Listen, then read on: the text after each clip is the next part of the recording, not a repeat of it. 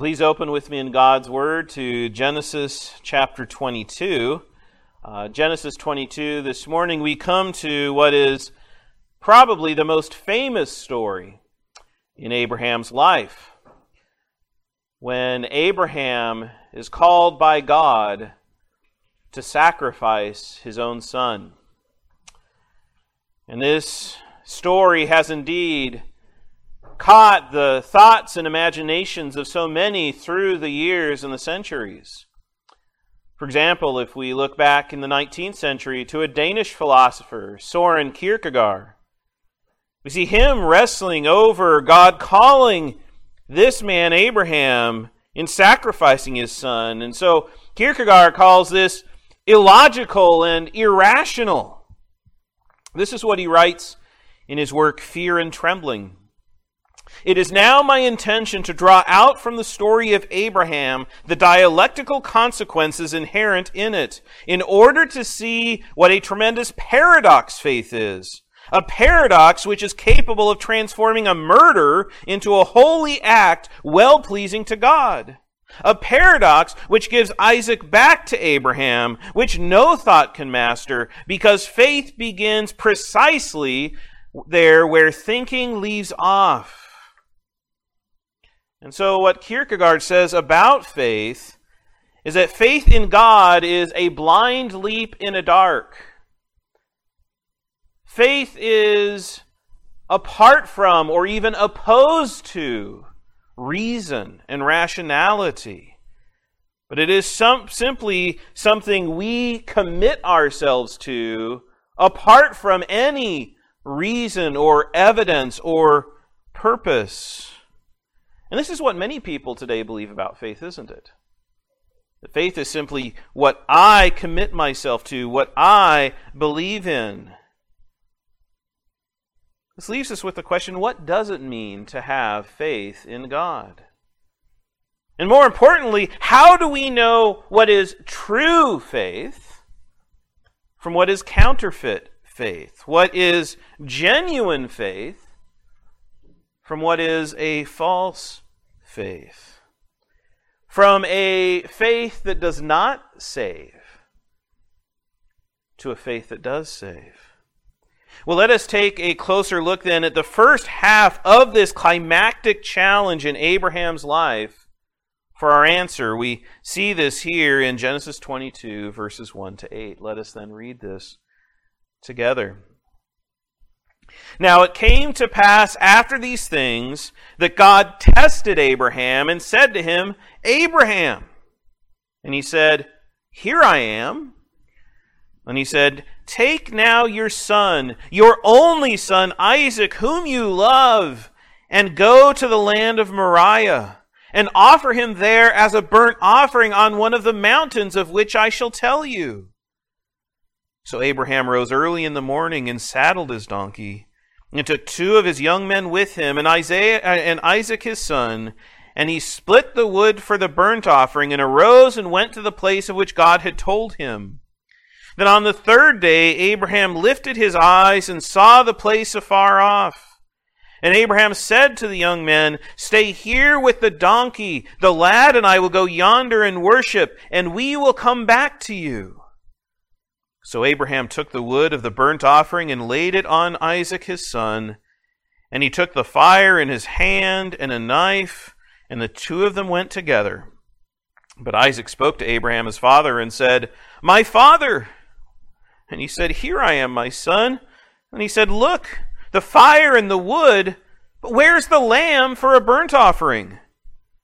And Abraham said, My son, God will provide for himself the lamb for a burnt offering. And so the 2 of them went together. Before we continue, brothers and sisters, let us pray.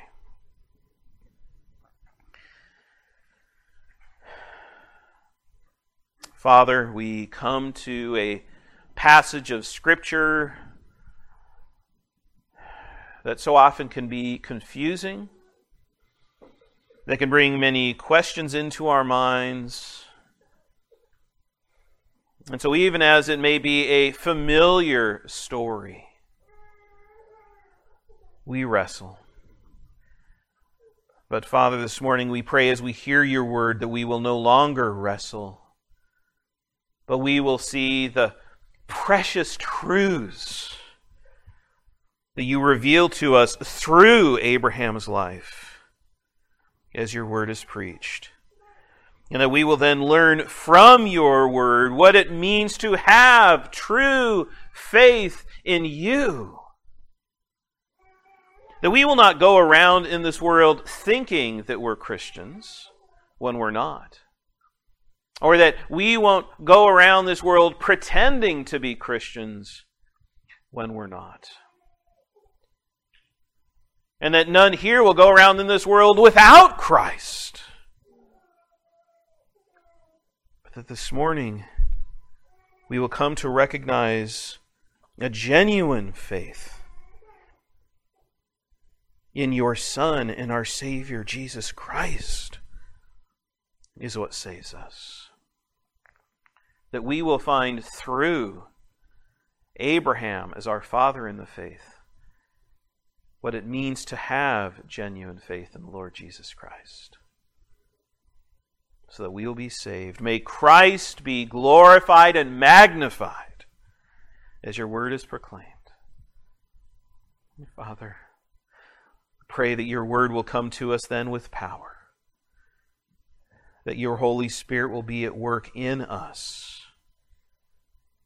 to not only see the beauty of Jesus Christ, but to trust in what He has done for us in our place, so that you will be glorified and His name will be magnified in our lives. And we ask all these things then in the name of our great God and Savior Jesus Christ. Amen. Amen.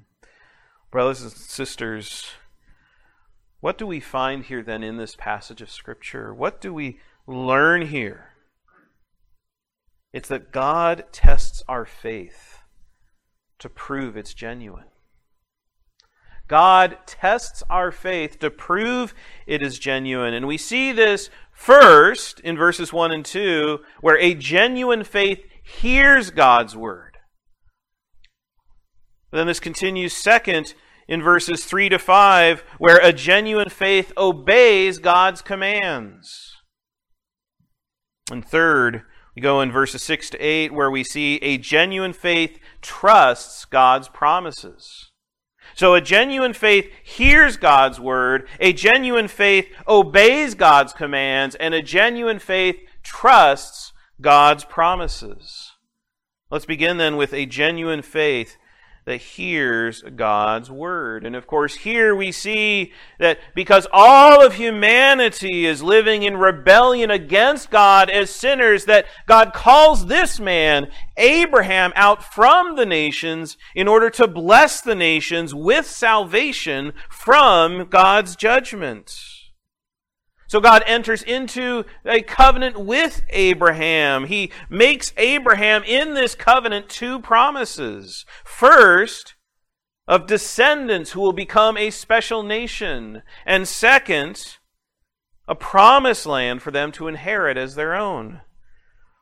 And so Abraham lives by faith in God's covenant promises, and he trusts that God will keep His word and fulfill His covenants. Which is why after 25 long years, when he and his wife Sarah are both past the age of having any children, that God miraculously gives them a son, Isaac. And it's through Isaac that God will fulfill His promises. But as we come here to chapter 22, several more years have passed, and we arrive at the greatest challenge in Abraham's lifetime, a test from God Himself. Now, when you think of a test, if you're a child in school, you may think of a test that is given to show what you really know. But we also can speak about tests in life, where a test will show who you really are. And it then usually comes through challenges and hardships. Why? Because we're good pretenders. We pretend to be something when we are not. And we can even fool ourselves into believing something about ourselves that isn't true. Which is why a test exposes what is genuine in our lives from what is fake or artificial. Which is why for Abraham, this test will expose whether his faith is genuine and true or whether his faith is false when it's convenient. What happens when things get hard? What happens when God asks you to give up what is most precious in your life? This is the test that God gives to Abraham. But don't forget that while we are told this is a test from God, Abraham does not know this is a test. He simply hears God speaking to him in the night. The request, as we read there in verse 2, then he said, "Take now your son, your only son Isaac, whom you love, and go to the land of Moriah and offer him there as a burnt offering on one of the mountains of which I shall tell you." Now, how could God ask this of Abraham? After all, God is the God of life. He forbids murder in His holy law. He has given humanity the gift of family to multiply His own image bearers in the world. How does this make sense? While we don't have a complete answer, when we ask this question, we forget who God is and we forget who we are. Because while we are God's image bearers, God is the image giver. And God is sovereign over the beginning and the ending of our lives. You see, since we are all sinners, we rightly deserve God's judgment of death, including Isaac. And every day that God gives us life is a gracious gift we don't deserve. So we shouldn't ask ourselves, why would God ask Abraham to end Isaac's life? But why does God continue to give any of us life in our sin? See, God delays His wrath out of His love for us. And He is patient with us because He wants for us to repent and come to Him in faith. Do you see then how this is the one true and living God who has the right to claim the life of anyone at any time? And here He is asking Abraham to end the life of a fellow sinful image bearer. But He's not simply asking Abraham to take the life of some other man, right? But this is the life of His son. His only son, Isaac, whom Abraham loves as a father. Now, of course, Abraham does have another son, right? Ishmael. But at God's direction, Ishmael has been cast out from the house and is no longer considered a son. So here we have the only son in Abraham's home, in his family, Isaac. And Abraham is told, take the life of your only son, the son whom you love. Any of us who are parents would have our hearts break at such a request. My son? My son? You want me to give up my son? Or any of you who are children, what would you think if God asked your father to end your life?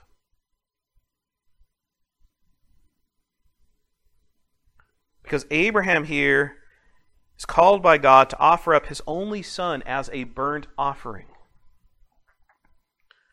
Now, burnt offering is when a sacrifice would become completely consumed by fire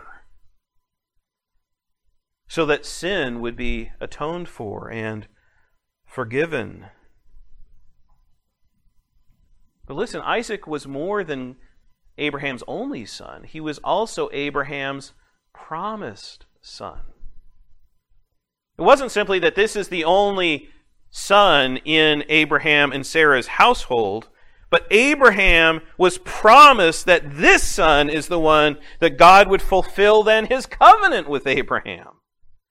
So we read back in Genesis 17, verse 19, then God said, "No, Sarah your wife shall bear you a son, and you shall call his name Isaac. I will establish my covenant with him for an everlasting covenant, and with his descendants after him." So God's request here seems to go back on his previous promise, doesn't it? We'd see Abraham saying, "God, you want me to take this son, Isaac, whom you promised to establish your everlasting covenant, and offer him as a sacrifice?" So what we see here then is a call similar to the original call that God made to Abraham back in Genesis chapter 12. Back when God first spoke to Abraham. And he called Abraham there to go. Go away from your country and your people and your family. Give up your past as you trust in me, God says.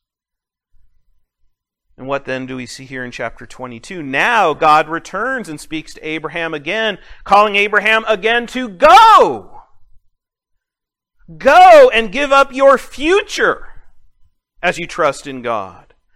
You've given up your past, now I want you to give up your future. Giving up your only son as you trust in me. You see how true faith involves our entire lives, past, present, and future. They're all left in the hands of God's sovereign care for us. So Abraham has to choose here between God and God's good gift. A genuine faith wants God above all, above even the blessings that God gives to us. But how often today do we see people believing in God in order to use God to get to the blessings that God offers? That is not a genuine faith. Because a true faith wants God above all. And that's exactly what Abraham is confronted with here.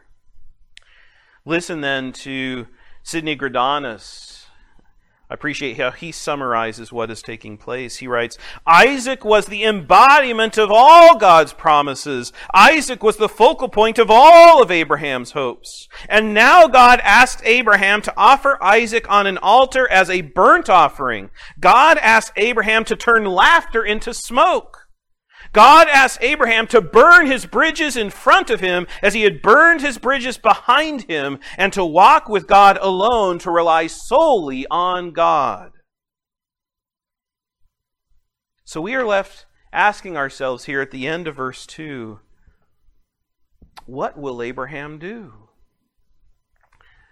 Will Abraham obey God and slaughter his son? In light of all that God has done, is he really going to turn back on his promise? Is Abraham really required to give up his son as a sacrifice? Well, you may be thinking to yourself, I am so glad God has not asked me to make that choice. What would I do in Abraham's shoes? But is that really true? Turn with me to Luke chapter 14. Luke 14, verses 25 to 33, because here Jesus himself speaks of what it means to follow him. And it sounds very much like what Abraham is called to do. Luke 14, again, verses 25 to 33. We read, "Now great multitudes went with Jesus, and he returned and said to them, 'If anyone comes to me and does not hate his father and mother, wife and children, brothers and sisters, yes, and his own life also, he cannot be my disciple. And whoever does not bear his cross and come after me cannot be my disciple. For which of you, intending to build a tower, does not sit down first and count the cost, whether he has enough to finish it, lest after he has laid the foundation and is not able to finish, all who see it begin to mock him, saying, This man began to build and was not able to finish?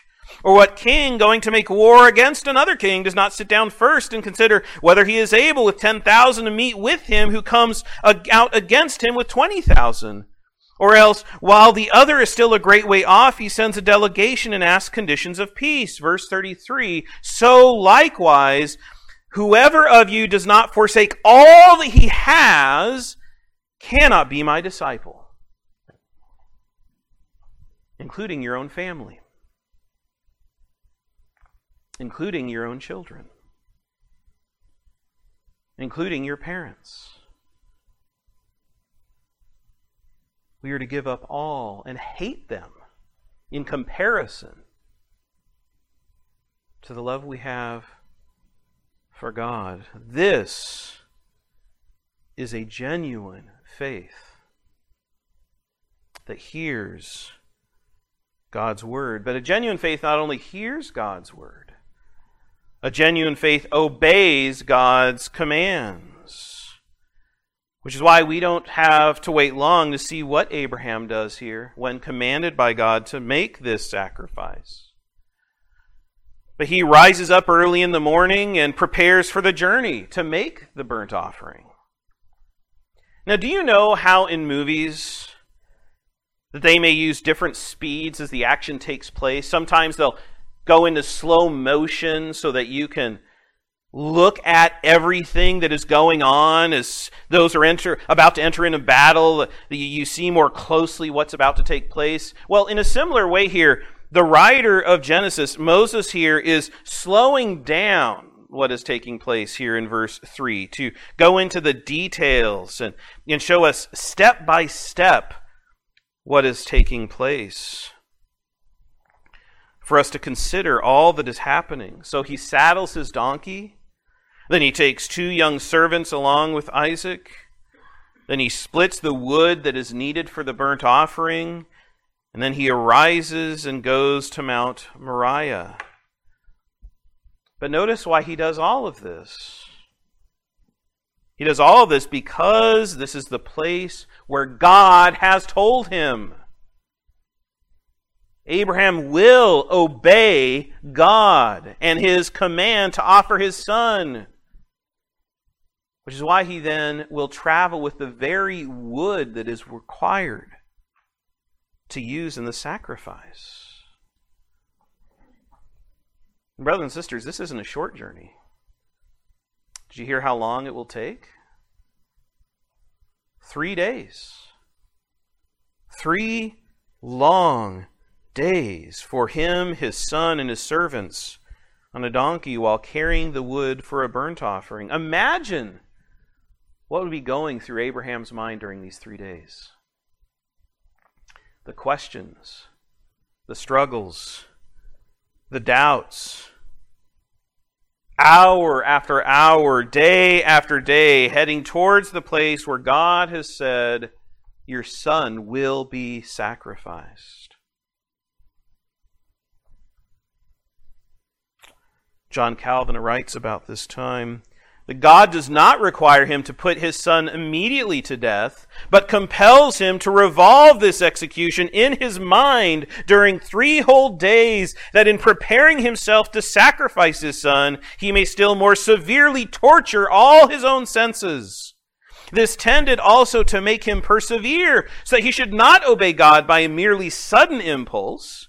For as he does not turn back in his journey, nor revolve conflicting counsels, it hence appears that his love to God was confirmed by such constancy that it could not be affected by any change of circumstances.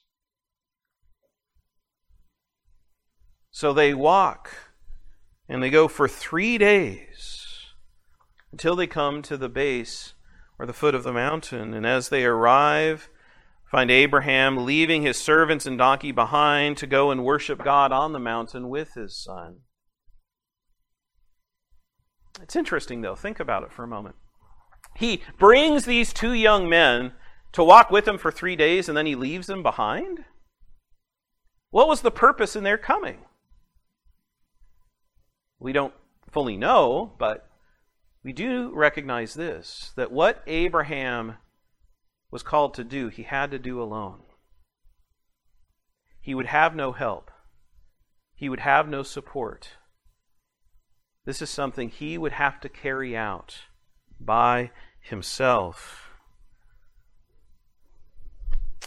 And so as he leaves these servants behind, we're given a glimpse into Abraham's mind when he says, "The lad and I will go yonder and worship, and we will come back to you." Did you hear that? Not I will come back to you. We will come back to you. The we here is explicit in the Hebrew. And it reveals an expectation that Isaac will somehow return with Abraham in offering God this sacrifice and worship. So even here we're given a glimpse at Abraham's faith in this time. But do you see how God calls his people to obey his commands? God reveals his word for us to believe and then obey. And this begins with our father in the faith, Abraham, when he is commanded to offer his son. And it's because of Abraham's faith in God that he obeys. And we read more about this in James chapter 2. So let's go to James chapter 2, verses 14 to 24. Because here James writes at length about Abraham's faith as an example to us as Christians. So James 2, verses 14 to 24, where James writes, "What does it profit, my brethren, if someone says he has faith, but does not have works? Can faith save him? If a brother or sister is naked and destitute of daily food, and one of you says to them, 'Depart in peace, be warmed and filled,' but you do not give them the things which are needed for the body, what does it profit? Thus also faith by itself, if it does not have works, is dead. But someone will say, 'You have faith, and I have works. Show me your faith without your works, and I will show you my faith by my works. You believe that there is one God, you do well. Even the demons believe and tremble. But do you want to know, O foolish man, that faith without works is dead? Was not Abraham our father justified by works when he offered Isaac his son on the altar? Do you see that faith was working together with his works, and by works faith was made perfect? And the scripture was fulfilled, which said, Abraham believed God, and it was accounted to him for righteousness. And he was called the friend of God. You see then that a man is justified by works, and not by faith only." So a genuine faith loves God and loves your neighbor. A genuine faith submits to God as your Lord. A genuine faith works according to God's word. And we obey God because we are saved by God's grace. Now, unfortunately, many today misunderstand James here by saying that these good works must be done for our salvation, that our salvation isn't complete until we have done these works in obedience. But this is not what James is saying at all. He is writing about two kinds of faith. A false faith that says all the right things but doesn't actually do what God's people are called to do, and a true faith that not only proclaims the truths of God, but also lives out these truths in obedience in our actions. You see, a true faith is more than merely knowing and agreeing with true doctrines and the gospel. Even the demons in hell have this kind of faith. And what good is it to them? A true faith follows God and obeys Him. So our obedience does not justify us before God, but it does justify us before our fellow man as our works demonstrate that we have a genuine faith in God. Do you see then how Abraham has believed in God for years at this point in his life? But now, his faith is put to the test. And by him keeping and obeying what God has commanded, we see that Abraham has a genuine faith in God. A faith that submits to God and is willing to give up everything to God.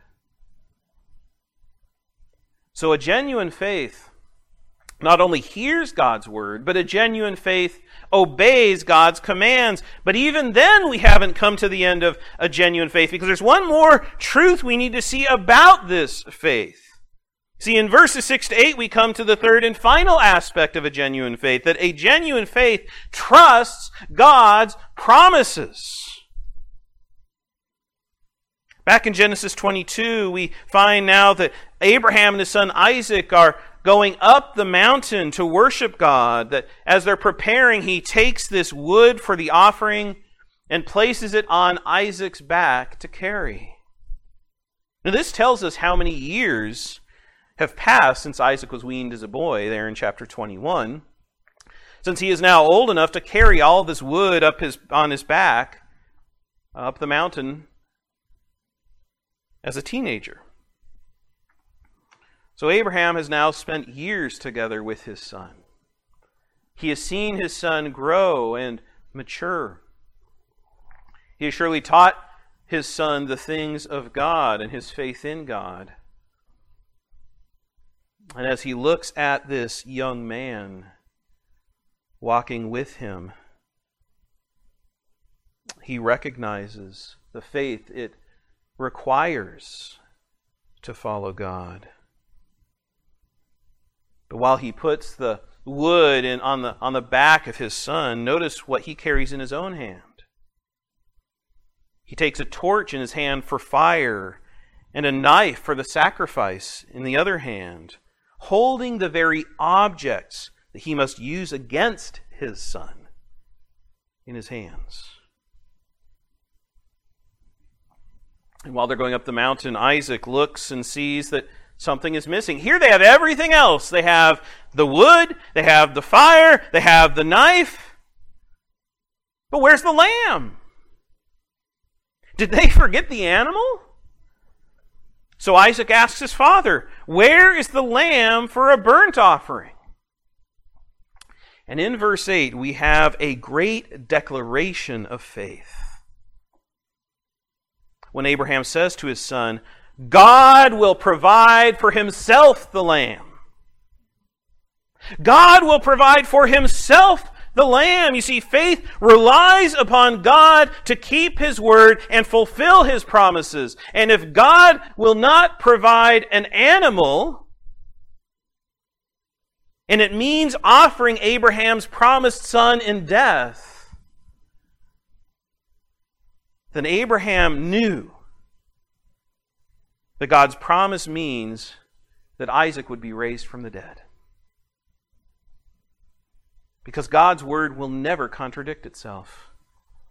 Which is why Abraham has every assurance to believe that his son's future is secure.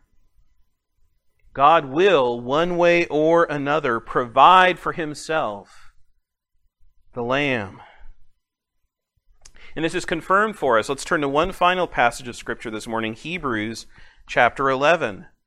Hebrews 11, verses 17 and 19.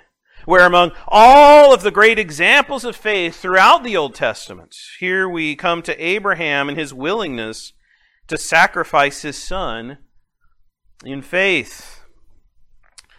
So Hebrews 11, verses 17 and 19. By faith, Abraham, when he was tested, offered up Isaac. And he who had received the promises offered up his only begotten son, of whom it was said, "In Isaac your seed shall be called," concluding that God was able to raise him up, even from the dead, from which he also received him in a figurative sense. Do you see then how Abraham's hope in the resurrection fuels his obedience? Abraham knew by his faith in God that death was not the end. And so it is our confidence in the future that gives us strength to follow God in the present. And God gives eternal life to all who trust in his promise of salvation through Jesus Christ. Because it's Jesus Christ, God himself in the flesh, who lives the life of righteousness we refuse to live in our place, who then takes the very curse of death as he hangs on the cross for us, receiving the fullness of God's wrath in judgment for us as he dies on the tree.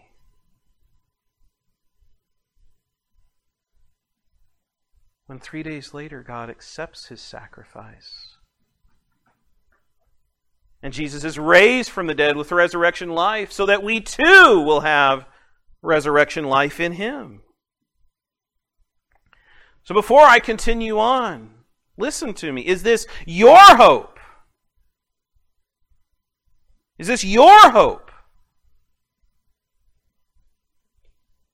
Because without this confidence that in the future there is life from the dead,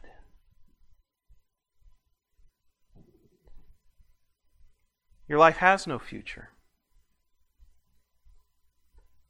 But you are waiting for the very punishment of God you deserve in your sin. So I plead with you this morning to turn away from your sins in repentance and turn to God by faith in Christ. Trust in Christ and what he has done for you as a sinner by hanging on the tree in your place under the judgment of God. And find in Christ eternal life that no death could ever stop. This is our hope, that Christ's resurrection life becomes ours when we believe in his sacrifice for us.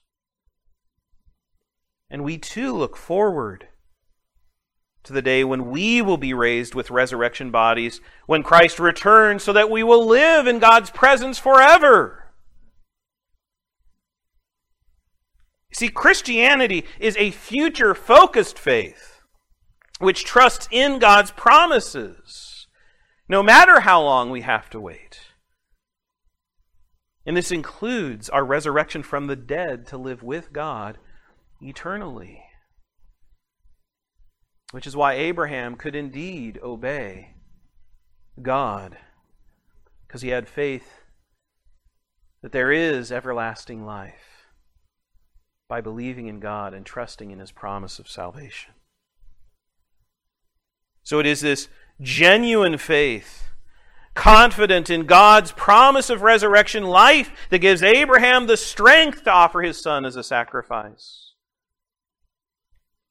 Do you see then how a genuine faith hears God's word, a genuine faith obeys God's commands, and a genuine faith trusts God's promises? All three are present in the life of someone who has true faith in Jesus Christ.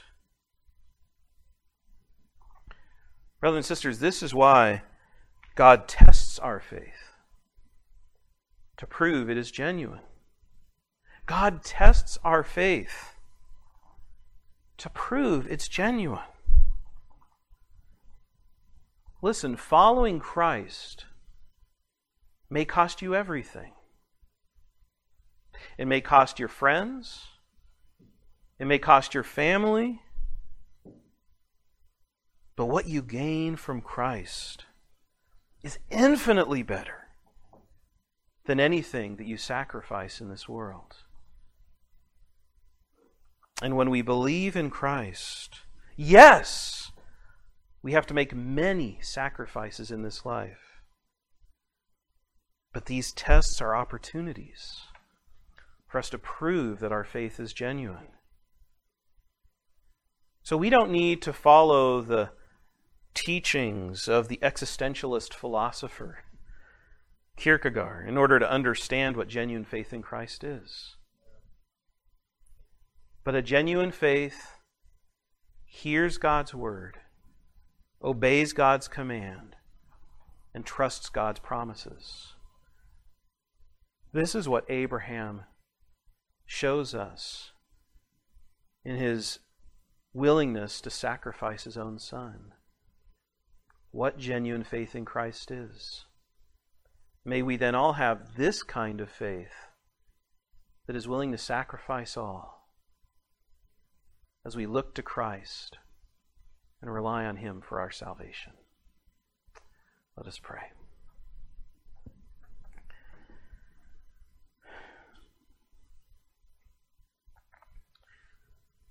Father, these may be hard words for us to hear, but we pray that these challenging words will not leave us in despair or depressed, but they will give us the confrontation we need in our lives to recognize what genuine faith is, so that we will not fool ourselves with a false faith.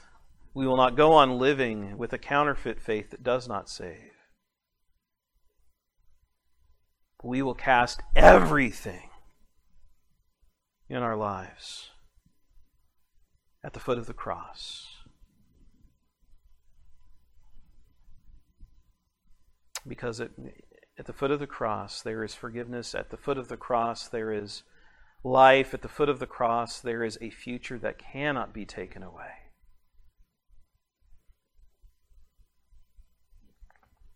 So Lord, we know this isn't a perfect faith.